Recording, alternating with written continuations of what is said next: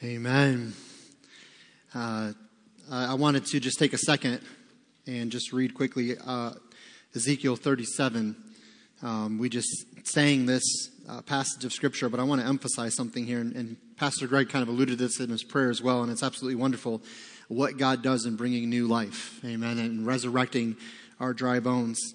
But I want to focus here because it does, in an amazing way, tie into where we're going to start here in just a moment. Ezekiel 37, you don't need to turn there or anything. I'm just going to read a couple verses, but it says here, "And he said unto me, Son of man, can these bones live? And I answered, O Lord God, thou knowest. Again he said unto me, Prophesy unto these bones, and say unto them, O ye dry bones, hear the word of the Lord." And as you read on from there, he begins to prophesy the word of the Lord, and these bones begin to come alive. And it's very detailed what happens there in the text. Ezekiel gives us a lot of detail about how the flesh and all of that begins to appear on the bones. And it's kind of a pretty crazy thing to see, right? We read Scripture, we're like, oh, that's cool. It's like, imagine you're seeing that, like some bones, and then from the inside out, it begins to become a human being again, a man with flesh and blood and all of that. And so as this is happening, what I want to emphasize, though, is where we're going to go in just a moment.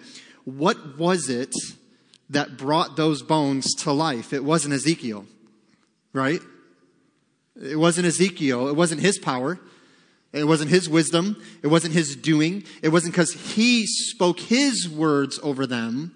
What turned these dead, dry, lifeless bones and quickened them and made them alive was what? The word of the Lord. He says, prophesy the word of God over them. The word of God before us, but in the moment of a living, walking, talking person again. It wasn't your doing. You didn't resurrect yourself from the grave. Amen. It was the word of God. Romans 10:17, faith comes by hearing, and hearing by the word of God. And what is that faith? That faith is salvation. That is also sustaining faith. So when the gospel, the word of God, the gospel of Jesus Christ is preached to dry, dead bones, what is it the Spirit of God does? He quickens us. He makes us alive in Christ. Ephesians 2, I was dead in my trespasses and sins, but God quickened me through Christ. You see, we don't come to God and go, I need a little help, Lord. I need a little better life. I need a better future. I need a higher quality of life. No, we are before God as dead men and women in our sin, in our wickedness. And it's the word of God that's spoken to us. And the Spirit of God applies that to our hearts and minds. And then we now can respond in faith and say, yea, Lord, I receive the gospel that's being preached to me. I ask that you'd forgive me of my sins and make me a new creature.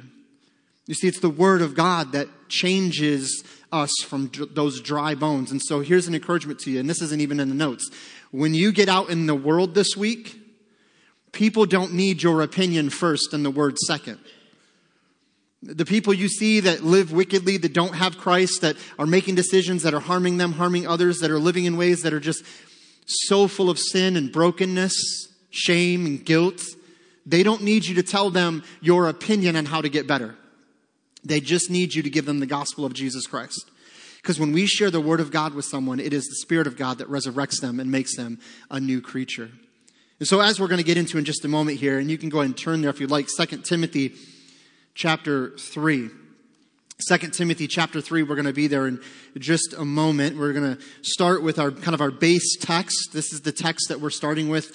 Last week, we'll reference this unless the Lord leads differently every week of the series. But I want to ask you a question as we're getting into the text in just a moment. You don't need to answer out loud. You don't need to raise your hand. I just want to ask you, how are you doing on that commitment or that decision or that desired change that the Lord led in your life starting either last week or even coming into this new year? How are you doing on that? So just take a moment and think about how you're doing on that.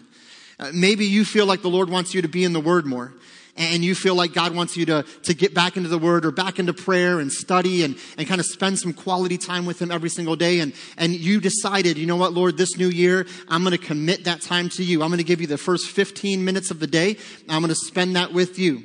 And I always encourage this, 15 minutes. If you take 15 minutes a day when you first get up, or maybe for you, you're not a morning person.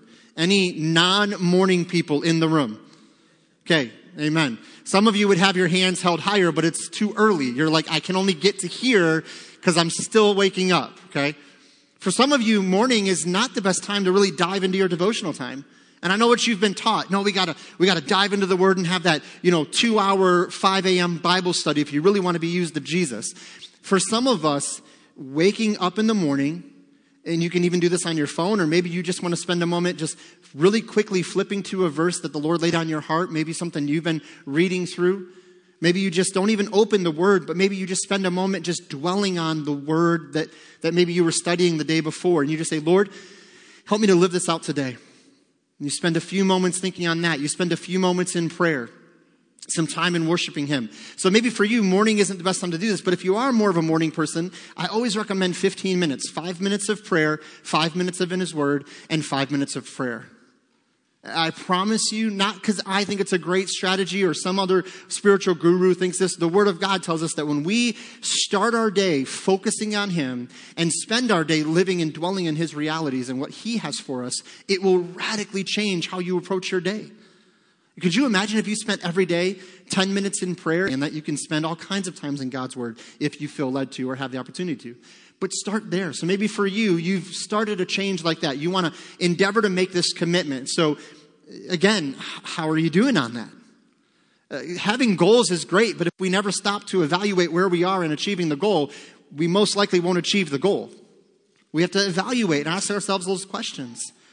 Now, I want to encourage you, how are you doing on maybe not only creating new habits, but getting rid of the old habits? Maybe trying to stop doing certain things or quit this behavior or stop that habit or break this cycle that you've seen in your family for maybe even generations.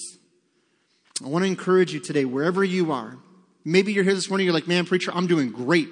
Like, I can't believe how good God has been to me to keep me on track and keep me focused. And it's been awesome to see. Amen. Keep going. Maybe you're here and you're like, man, preacher, I was doing so good. I was doing so good.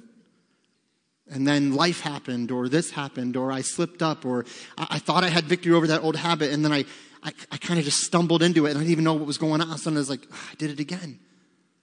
I want to encourage you today, whether you're succeeding in Christ and you're seeing these goals accomplished, or you're struggling and you slipped up, don't quit. So many times we're like, yeah, but I blew it. Okay, we all blow it. Don't let it compound now. Don't let one day of blowing it turn into 2. Don't let 2 turn into 4. You get what I'm saying? Don't let one defeat keep you from where God is leading you. And that's the beauty of grace. If the Lord is leading you to make that change in your life, then He can and will give you the strength to endure and have victory in that area of your life. Last week, we started out our series by understanding that we hold within our hands the greatest resource of growth that we could ever need, and that is the Word of God. So let's dive into our base text this morning. And we're going to spend just a couple minutes here, and then we'll move into our new passage for this morning. But I want to start here. So 2 Timothy chapter 3. If you don't have a copy of God's Word, in the seats around you, there are some Bibles. You can grab one of those. Open that up to page 840. So if you're using one of the Bibles provided, that's page 840. We're going to be in 2 Timothy 3. Again, a very famous passage. Look at verse 16. All Scripture is given by inspiration of God and is profitable for doctrine, for reproof, for correction, for instruction in righteousness, that the man of God, man or woman of God, may be perfect, thoroughly furnished unto all good works. Let's pray. Father, we thank you for this morning. We thank you for your word. Lord, we thank you that in old time, the word came by the prophets as they spoke and communicated for you to humanity. And we thank you that those words were recorded for us in Scripture. We thank you that in the New Testament that you spoke through your apostles, that you gave them that discernment by the working of the Holy Spirit to write down these words for us, your church. But Lord, greater than that, we thank you that you, the very mind of God, the very desires of God, like the heart of the Father was displayed and manifested through you as you came and lived and dwelt among us, and you spoke the very words of God to us. You didn't speak through a prophet or an apostle, but you, God in the flesh, spoke. And so we thank you for your scripture. We thank you for your word. Father, may it mean so much to us, and may it be seen as such a valuable treasure that we would not neglect it, but we would give diligent time to it, seeking to understand by the working of your Spirit. When we can't understand what needs the English language and understand what the words mean, but to apply them and to see wisdom come from them, Lord, we need your Spirit. So we thank you that in the moment of salvation, when we trusted Christ, you gave us your Spirit.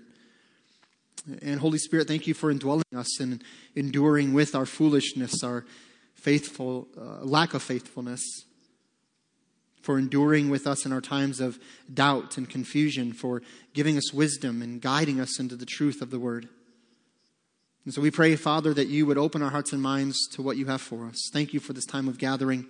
For these that have come out this morning, I pray you'd bless them in a mighty way. For those that are watching online, again, Lord, I pray you'd bless them in a mighty way. Thank you for our church family, a desire to come and worship you. Again, Lord, to lift you up is such a blessing. And may we see this time as valuable. So, Lord, we pray that you would be honored and glorified. If there's anyone here that doesn't know you as their Lord and personal Savior, I pray they would come to receive Christ today, hearing the word of God, knowing that they have fallen in sin, that there is none righteous, no, not one, that we've all sinned, we've all fallen short of the glory of God. And the wages of that sin is death, separation from you for all eternity in a place of hell. But the gift of God is eternal life through Jesus Christ our Lord. And that anyone of any background, of any sin struggle, of any age, can call upon the name of the Lord, which is simple repentance, turning from sin and trusting in Christ, asking to be saved, falling before you, admitting their sin, and asking you to save them. And you will, according to your word, you say you will save them, and you will grant unto them eternal life, so that you in your grace may be glorified. Father, work in all of these things, and again, all for your glory, we ask in Jesus' name. Amen. Here in our opening text, we read this last week, and we really dove through each one of those terms that are the things that make the Word of God profitable for us. It's inspired, which means God breathed, and so instantly it becomes valuable and profitable because it's spoken out by God. But then the Apostle Paul, writing to Timothy here, who's communicating this to the local church, tells us some specific things that the Word of God does for us that shows that it is profitable. And we walked through each one of these things last week and what each one means. Now, I need to say, I absolutely loved some of the feedback I got last week, even just before I even left the building. A handful of people rather, were coming over to me and just sharing so many great truths and things about the passage that we were in that I loved it. It was awesome. And it led me to do a little more studying this week into that passage. And if you're like me, you get a passage like this and you go, I got that pretty well figured out, right? It's 2 verses. It's pretty straightforward. I got this. I fall into that trap all the time. And I'm always amazed that when I put a little more study in, or maybe hear someone else's opinion on a passage, it causes me to maybe think about it a little bit differently, to go read a little more about it, and not just assume that I have all the answers. Amen? So you have all the answers, that's why you're not amening. I got it. Okay, good. You're like, you lost us. I don't even know what you're talking about. Like, we got this thing. So, okay, I'll preach it to me now. That's fine. But here in this text, I love the feedback that I got. And one of the things that was pointed out to me last week that I absolutely loved was found in verse 16. And it's dealing with this idea of the word correction. Now, there was another aspect that caused me to do some studying. I was actually talking to a couple people on Wednesday night about this. But this is the other aspect of this passage that jumped out to me. So the word correction here. Now last week what we said was that the Word of God reproves us. It gives us reproof, and it kind of rebukes us of our sin. So when I'm in sin, either as an unbeliever, I believe the Word convicts us of our sin, and the Spirit uses the Word to do that. Or as a believer, I can stumble into sin, and I may be trying to walk that line. Okay? Don't raise your hand, don't nod, don't do anything outwardly to let me know that you know what I'm talking about. Okay? You're fine.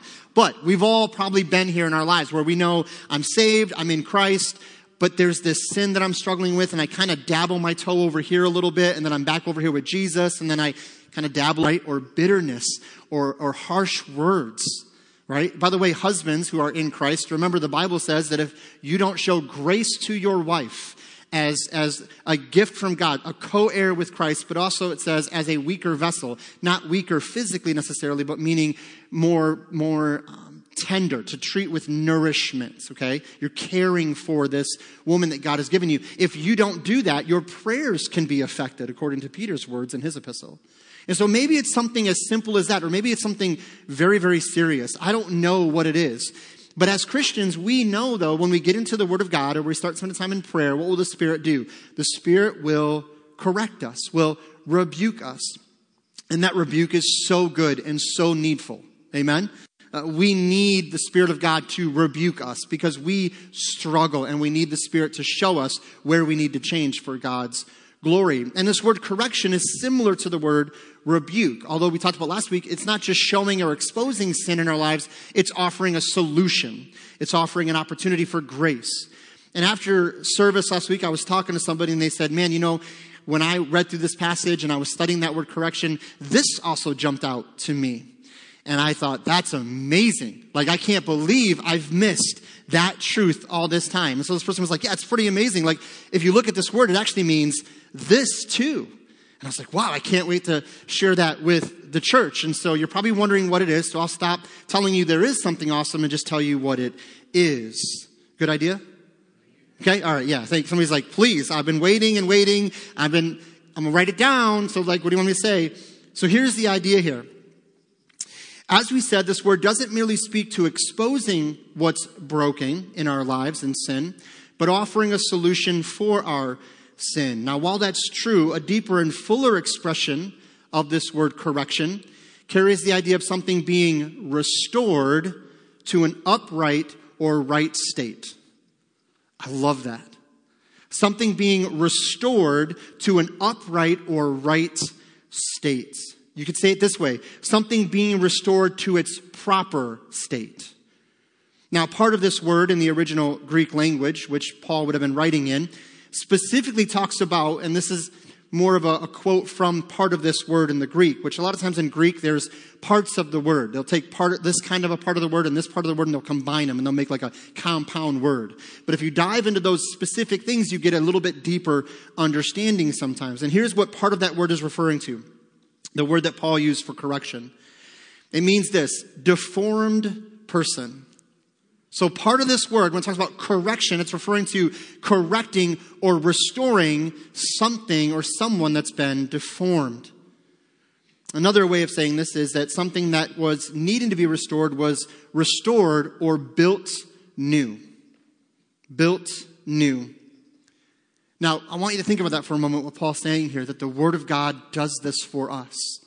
That it takes us and it restores us to a proper state. That it creates something new out of what was once deformed and broken.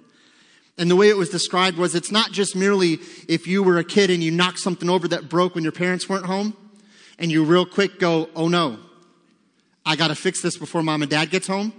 So you just go grab some glue and you try to glue it back together, and you think it looks awesome. They'll never know. Mom and dad walk in the door. What's the first thing mom says? Who broke it? Because it's obviously like one piece is upside down and glued in and the lines don't match and the glue's pouring out, right? But to you, it looks great. Like they'll never, ever know. And to me, when this person was talking to me and they kind of alluded to this is what comes to mind. God doesn't pick us up of our sin and just glue us back together. I've heard that before. Well, he puts the pieces back together. No, he does better than that. He makes us a whole new piece. There's no lines that are glued together and you can still see some of that. All things are new. All things are passed away. He doesn't just glue together some of our broken pieces of our life. No, he says, in the Spirit of God, I'm going to make you a whole new creature. Now, we still feel broken. We still feel those cracks and those hurts and those failures. And in the flesh, we're going to always feel those things. But know who you are in Christ. You are a new creature. And so when we give in to sin, we're going against who we really have been restored to be. We're going against our true identity of who we are in Christ. And yet, in Christ, we'll never be broken. See, this is what we think. We think, wow, I was restored, and then, I fell into sin, so I broke again. And then God had to pick me up and put me back together, and I broke again. No. There's no such thing. We are restored once in Christ. Let that sink in for a moment. Because I know you and me and all of us that we've struggled in sin or we've given into sin, we don't really believe that. We think we have to be restored again. No. How many times did Christ die on the cross? How many times do we need to receive Christ's death as payment for our sin and be saved in Christ? Once. How many times were we restored? Once. When we drift into sin, we're forgetting that we've already been restored. So what happens when we confess our sins and repent of our sins? He draws us back into the right thinking, the right way of living, and says, this is who you really are. That never changed because you drifted into sin. That placing you into right and proper position, that didn't change because you went and sinned. God doesn't change his mind about you in Christ. He's already knows who you are. He has saved you, redeemed you, and keeps you in his hand. And if you're in his hand, you can never be broken again. Now, what's the reality? We feel broken. We feel less than. We feel like that piece of maybe ceramic that's been shattered and broken and glued back together that nobody really wants anymore. They just kind of push it off on the side. It's collecting dust. We feel like that. That's not your identity in Christ. You are made new. You are restored to right standing. That's what the gospel does for us. It restores us to our proper and right state. No longer broken and cracked, but whole and complete. Again, Christ doesn't merely glue us back together. He creates a whole new us. We are one in him. So, about halfway through, a little bit longer, we're going to see how far we go this morning. With that as a baseline, and I really wanted to spend some time there because I really feel like this is huge for a lot of believers. The way you view yourself in Christ makes a huge impact on how you live for Christ. If you don't really believe that you've been fully restored and completely made whole, you'll live as though you're broken. And so you'll compromise and you'll lower your standards and you'll make compromising decisions because you think you're not really worth enough. But if you know who you are in Christ, and this isn't about human pride, that you're just so awesome God had to save you, not that thinking. No, but you were broken and you are in sin and you were in sin and you had no chance of hope, no eternal life, and he restored you because he loves you that much, and so his grace would be displayed throughout all eternity. That he would be glorified. And if you forget that, you will live in a way and make decisions that affect future consequences, future outcomes. You'll devalue yourself, you'll compromise, and you won't see yourself as Christ sees you. And this plays out in all kinds of ways. You'll let people treat you in ways they should never treat you because you think, well, I'm just not, I'm not really worth all that much. You'll let people hurt you in ways and continue to hurt you because you think that's all you're worthy of. You'll give into sins because you think, what's going to be better than this? No, there's so much more in Christ. Don't see yourself as broken, glued back together, kind of holding it together. You are a new creature, restored to the right standing with God. So with that as our baseline, realizing that there is nothing that can separate us from Christ. And that includes failing to follow through on that commitment perfectly that you made here a couple weeks ago. I want us to see how we can, by grace, get unstuck from the rut, feeling like we just can't change. We've all felt stuck in life. We've all felt like we're just in a rut. We start to see progress in an area, and then we fall back into old habits. We start the Bible reading plan, and by early March, we've already stopped. This is anything new. And if this is you, you're in good company, and there is a solution to get unstuck. Let's go to Romans chapter 7. Romans chapter 7. So go back to your left in the New Testament there, and you'll see Romans there. Just keep going back through Paul's letters there. So you'll go through the Corinthian letters, and then you'll end up in Romans chapter 7. I apologize, I did not write down the page number in our Bibles there in the seats for you. on this reference, but if you would just go backwards, like I said, to your left, you'll find it there after Acts and before Corinthians. So Romans chapter 7, let's start in verse 15. A familiar passage again, but I believe it shows us what it looks like to be stuck. Romans chapter 7, verse 15. For that which I do, I allow not. For what I would, that do I not. But what I hate, that do I. If then I do that which I would not, I consent unto the Lord, or unto the law, that it is good. Now then it is no more I that do it, but sin that dwells in me. For I know that in me, that is in my flesh, so he's speaking about the flesh and the spirit now. There's two realms here he's kind of referring to.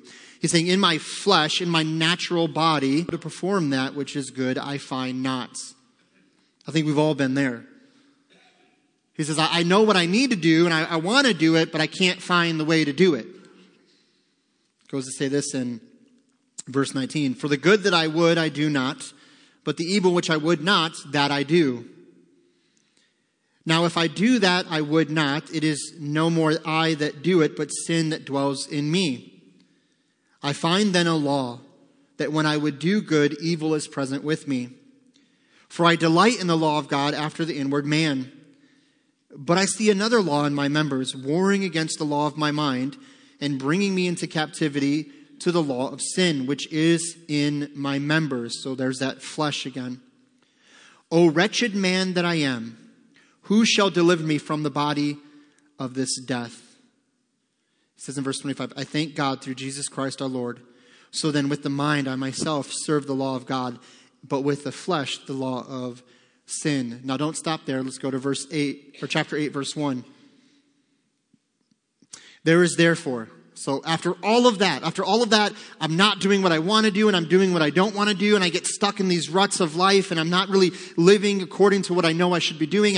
With my mind, I serve the law of God. I love God. With my inward man, I'm serving God. But with my flesh, with my body members, I find myself doing things I shouldn't be doing, and I hate those things. I don't want to do those things. There's a war in me. Even after all of that, therefore, because all of that is true, look at verse 1 of chapter 8. There is therefore now no condemnation to them which are in Christ Jesus, who walk not after the flesh, but after the Spirit. Now again, there's a translational thing here where the King James translation, the translators expounded on what it means to be in Christ. We see this again later in chapter 8. But in a lot of translations, your translation specifically, it may stop after Christ Jesus. And there, you may not have that phrase, who walk not after the flesh but after the Spirit. That's not a contradiction in Scripture. It's merely the King James translators expounded on what that means, which is found later in the text. Some translations did not include that because it is included later in the text. But here's the point. So many people read chapter 8, verse 1 as a condition. That there's no condemnation in Christ Jesus if you walk not after the flesh but after the Spirit. And if you walk after the flesh or do anything that's sinful, you have somehow lost that relationship with Christ, and now you're condemned. That's not what Paul says. It's not a condition of what he's saying. He's saying because we have no condemnation, because we are in Christ Jesus, we are able to walk not after the flesh but after the Spirit. He says this in Galatians chapter 5. That we have the Spirit of God, so we can walk in the Spirit and not in the flesh. We can actually live in a way that will not fulfill the lust of the flesh. Not because of willpower or my ability, but because of the Spirit in me.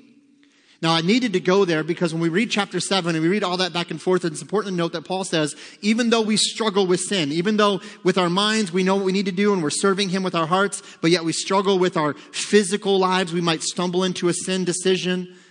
I need to expound on the fact that that doesn't change, again, your position in Christ. If you sin as a believer and are not convicted, meaning there's no spiritual conviction that that word, that action, that habit is wrong, and you can continually sin in ways that completely dishonor and displease the Lord, and there's no conviction based on the Word of God, I would suggest to you to strongly prayerfully consider you may not be in Christ. A few moments ago, I talked about a broken vase. or for the fancy in the room, vase, wherever you may fall on that debatable issue. And I talked about the fact that sometimes we think that God just glues us back together and puts us up, and it's, like when kids break something and they try to make it work real quick. Do you know, when I think about that to me sounds more like religion than what Jesus does. See, religion tries to glue the pieces back together, and we think it looks great, but before the Father, it looks like a broken vase. It's not really restored. It's just kind of half-hearted, put together, sort of there.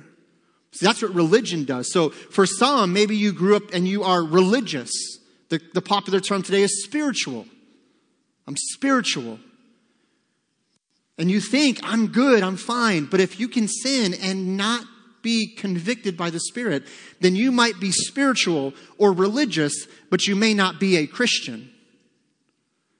If I'm a Christian and I give into sin and I make a sin decision, there is instant conviction. I'm not talking about shame or guilt because you got caught doing something. I'm talking about that spiritual inward weight of between you and God, that was wrong. Not because it hurts you. Heart. When I start thinking about sin and how it grieves my Father's heart, I found myself giving into sin a whole lot less. Because I started realizing, no, this is about your glory and your honor. And what does Ephesians say? That we would be a displaying of God's grace to all generations. But if we willfully sin and think we're fine, then we're making grace vain. Romans 6, Paul says, you don't sin that grace may abound. God forbid. And so here we need to understand that, yes, as a Christian, we can give into sin and we can stumble into sin, but there's conviction.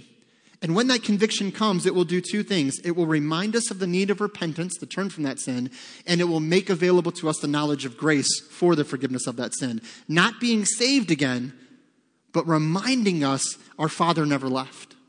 He's still with us. He's still going to be there for us. There is no condemnation to those who are in Christ Jesus, period. Even after Paul says, I still struggle in this. He's stuck in a rut. So I want to give you just a couple of things quickly, and then we're going to move into communion in just a few moments. This here is a famous moment of confession in Romans 7 for the Apostle Paul, that he admits he struggles with staying consistent and doing the things that he should while avoiding the things he shouldn't. Now let me say again, this is in no way giving us an excuse for sin. All sin must be repented of in the believer's life and strived to be abstained in the life of the believer. This is an encouragement because when you do feel stuck in a cycle of failure, you are not alone. So when you want to get unstuck, and if you're following along in notes on the app there, that's the first main point. So yes, it's taken us this long to get to the first main point, but praise God, I pray you've been blessed by His word so far.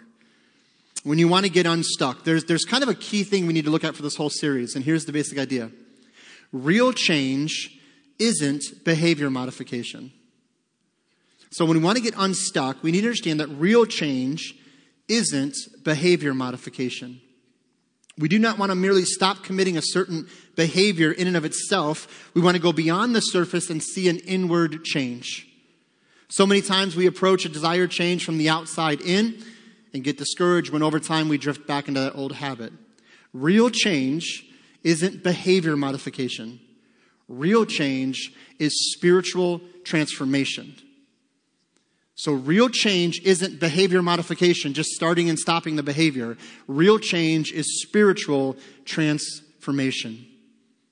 So as followers of Christ, our entire lives are surrendered to Christ as an offering. This means our relationships, our bodies, our finances, our interests, our schedules are ultimately led by the Lord for His glory. So what we do with our bodies, and something I'm learning as I'm getting older that I need to be better at, and I'm praying for wisdom on this, and He's been so good to me so far to help me with this. It's not just what I do with my bodies physically, it's what I put in my bodies. If we put trash in, we're not going to get great results. And I fought that for a long, long time. No, I'll be fine. Double bacon cheeseburger. What's the problem with that? Grease. Man, that's like God's lubricant. Like it just helps everything, it's fine. No. What do I do with my finances? No, I give God my 10% and the 90's mine, right? No. 100% is God's. You're just a steward of what he's given you. How I treat my children, how I treat my wife, how I treat those in the church, how I lead and function as a pastor, all of it is part of my relationship with Christ. It's all an overflow of that relationship. And so what I do with those things, how I approach those things, are all a reflection of my walk with Christ. These are not little boxes we have for different parts of our life that we can kind of segregate over here and over there. No, it's all for his glory. And so when we talk about changing or seeing change in these things, we won't that addiction, that habit on our own. We will not conquer that addiction on our own. We will not see our lives be all that they can be for the Lord on our own. Paul admits this in Romans 7, verse 25, and the NLT translates it this way. When he was expressing his frustration with his inability to do what he should, and he made it clear, he says this, the answer is in Jesus Christ our Lord. So what do we do when we feel stuck in that cycle of failure? We're just not getting out. We focus on our walk with the Lord. Now, does this mean it's going to get easy just like that? No, there's still going to be struggles. There's still going to be ups and downs and ebbs and flows. We're still going to potentially fall into failure. But the reality is if we're growing in Christ and we see that as the foundation of what we're wanting to see change in our lives, we will understand that God is working in us. And we may not be sinless this side of heaven, but we will sin less as followers of Christ. You see, in Christ, it is Christ in you by the Spirit that brings about lasting spiritual transformation in our lives. It is not changing a behavior. It is being transformed at the moment of salvation and being continually transformed or sanctified as we walk with Christ. So do you feel like, and we're going to pause here. I know there's more on your notes there. We'll get to that next week. But I want to encourage you. Do you feel stuck this morning? Don't raise your hand. Don't say anything out loud. But do you feel stuck? Do you feel like you're just kind of like going through the motions? I had a professor in school, and I've always thought of this, and I try to mention it when I think of it, because he would always say, a rut is just a grave with both ends knocked out. And we just get stuck in that thinking, and we just feel defeated. Listen, God's people throughout all of biblical history have gotten stuck and have repeated some of the same issues. And you know what I love about those examples in Scripture? It's God reminding us that, yes, there's consequences for our choices, and they saw that in biblical history, but there's also the grace of God, which goes all the way from the garden till now. It's never stopped. God's not like, nope, you've done this too many times, I'm done with you. No, there is no condemnation to those who are in Christ Jesus. You have been restored, and now we want to live as those that have been restored. The New Testament epistles say it clearly. Live as your identity demands. Walk worthy of the calling. Live in a way that honors God. And when you stumble and fall, don't let your flesh or the enemy defeat you or make you think you got to stay there. No. You say, Lord, I'm sorry for that. Give me strength to rise above this. Thank you for your salvation, which is greater than this. Now help me to walk in a way that honors you. And so if you're here this morning and you know God is calling you to change, let's make those changes for his glory, but realize it's not about behavior modification. It's about spiritual transformation. Would you pray with me? Father, we thank you for this morning. Lord, we thank you for this opportunity to worship you. Lord, we pray that as we go into this time of prayer and a time of communion, that you would be glorified, that everything that we've said and done, from our worship, the things we've sang, the offering we've taken, the fellowship we took part in this morning, I pray that it was all for your glory. And so, Lord, again, would you be glorified in all of this? Save those who need to be saved. Holy Spirit, would you draw them to repentance? Thank you for restoring us and making us whole. We don't need to fear because we have received the grace of God, which has gifted to us eternal life. You have conquered the grave. You have conquered death and hell. And so therefore, one day when we leave this world, we will conquer death as well and stand before you in eternal life. Thank you, Lord, for all that you've done. Thank you for your grace to us, which is undeserved, unearned, freely given. And so we praise you for it. Father, be with us in our time of communion in just a few moments. Help us to partake of communion in the right way, with a heart that is open before you. If we need to repent of any sin, I pray that as believers we would do that this morning. If we need to forgive someone this morning of a hurt or a grudge, I pray that we would do that. Maybe they're not in the room and we can't do that literally or physically with an open and pure conscience. We ask. surrendering to you these things that you would be glorified. Father, again, work in all of this, we ask in Jesus' name. Amen. Would you stand to your feet this morning as we are led in a song of invitation?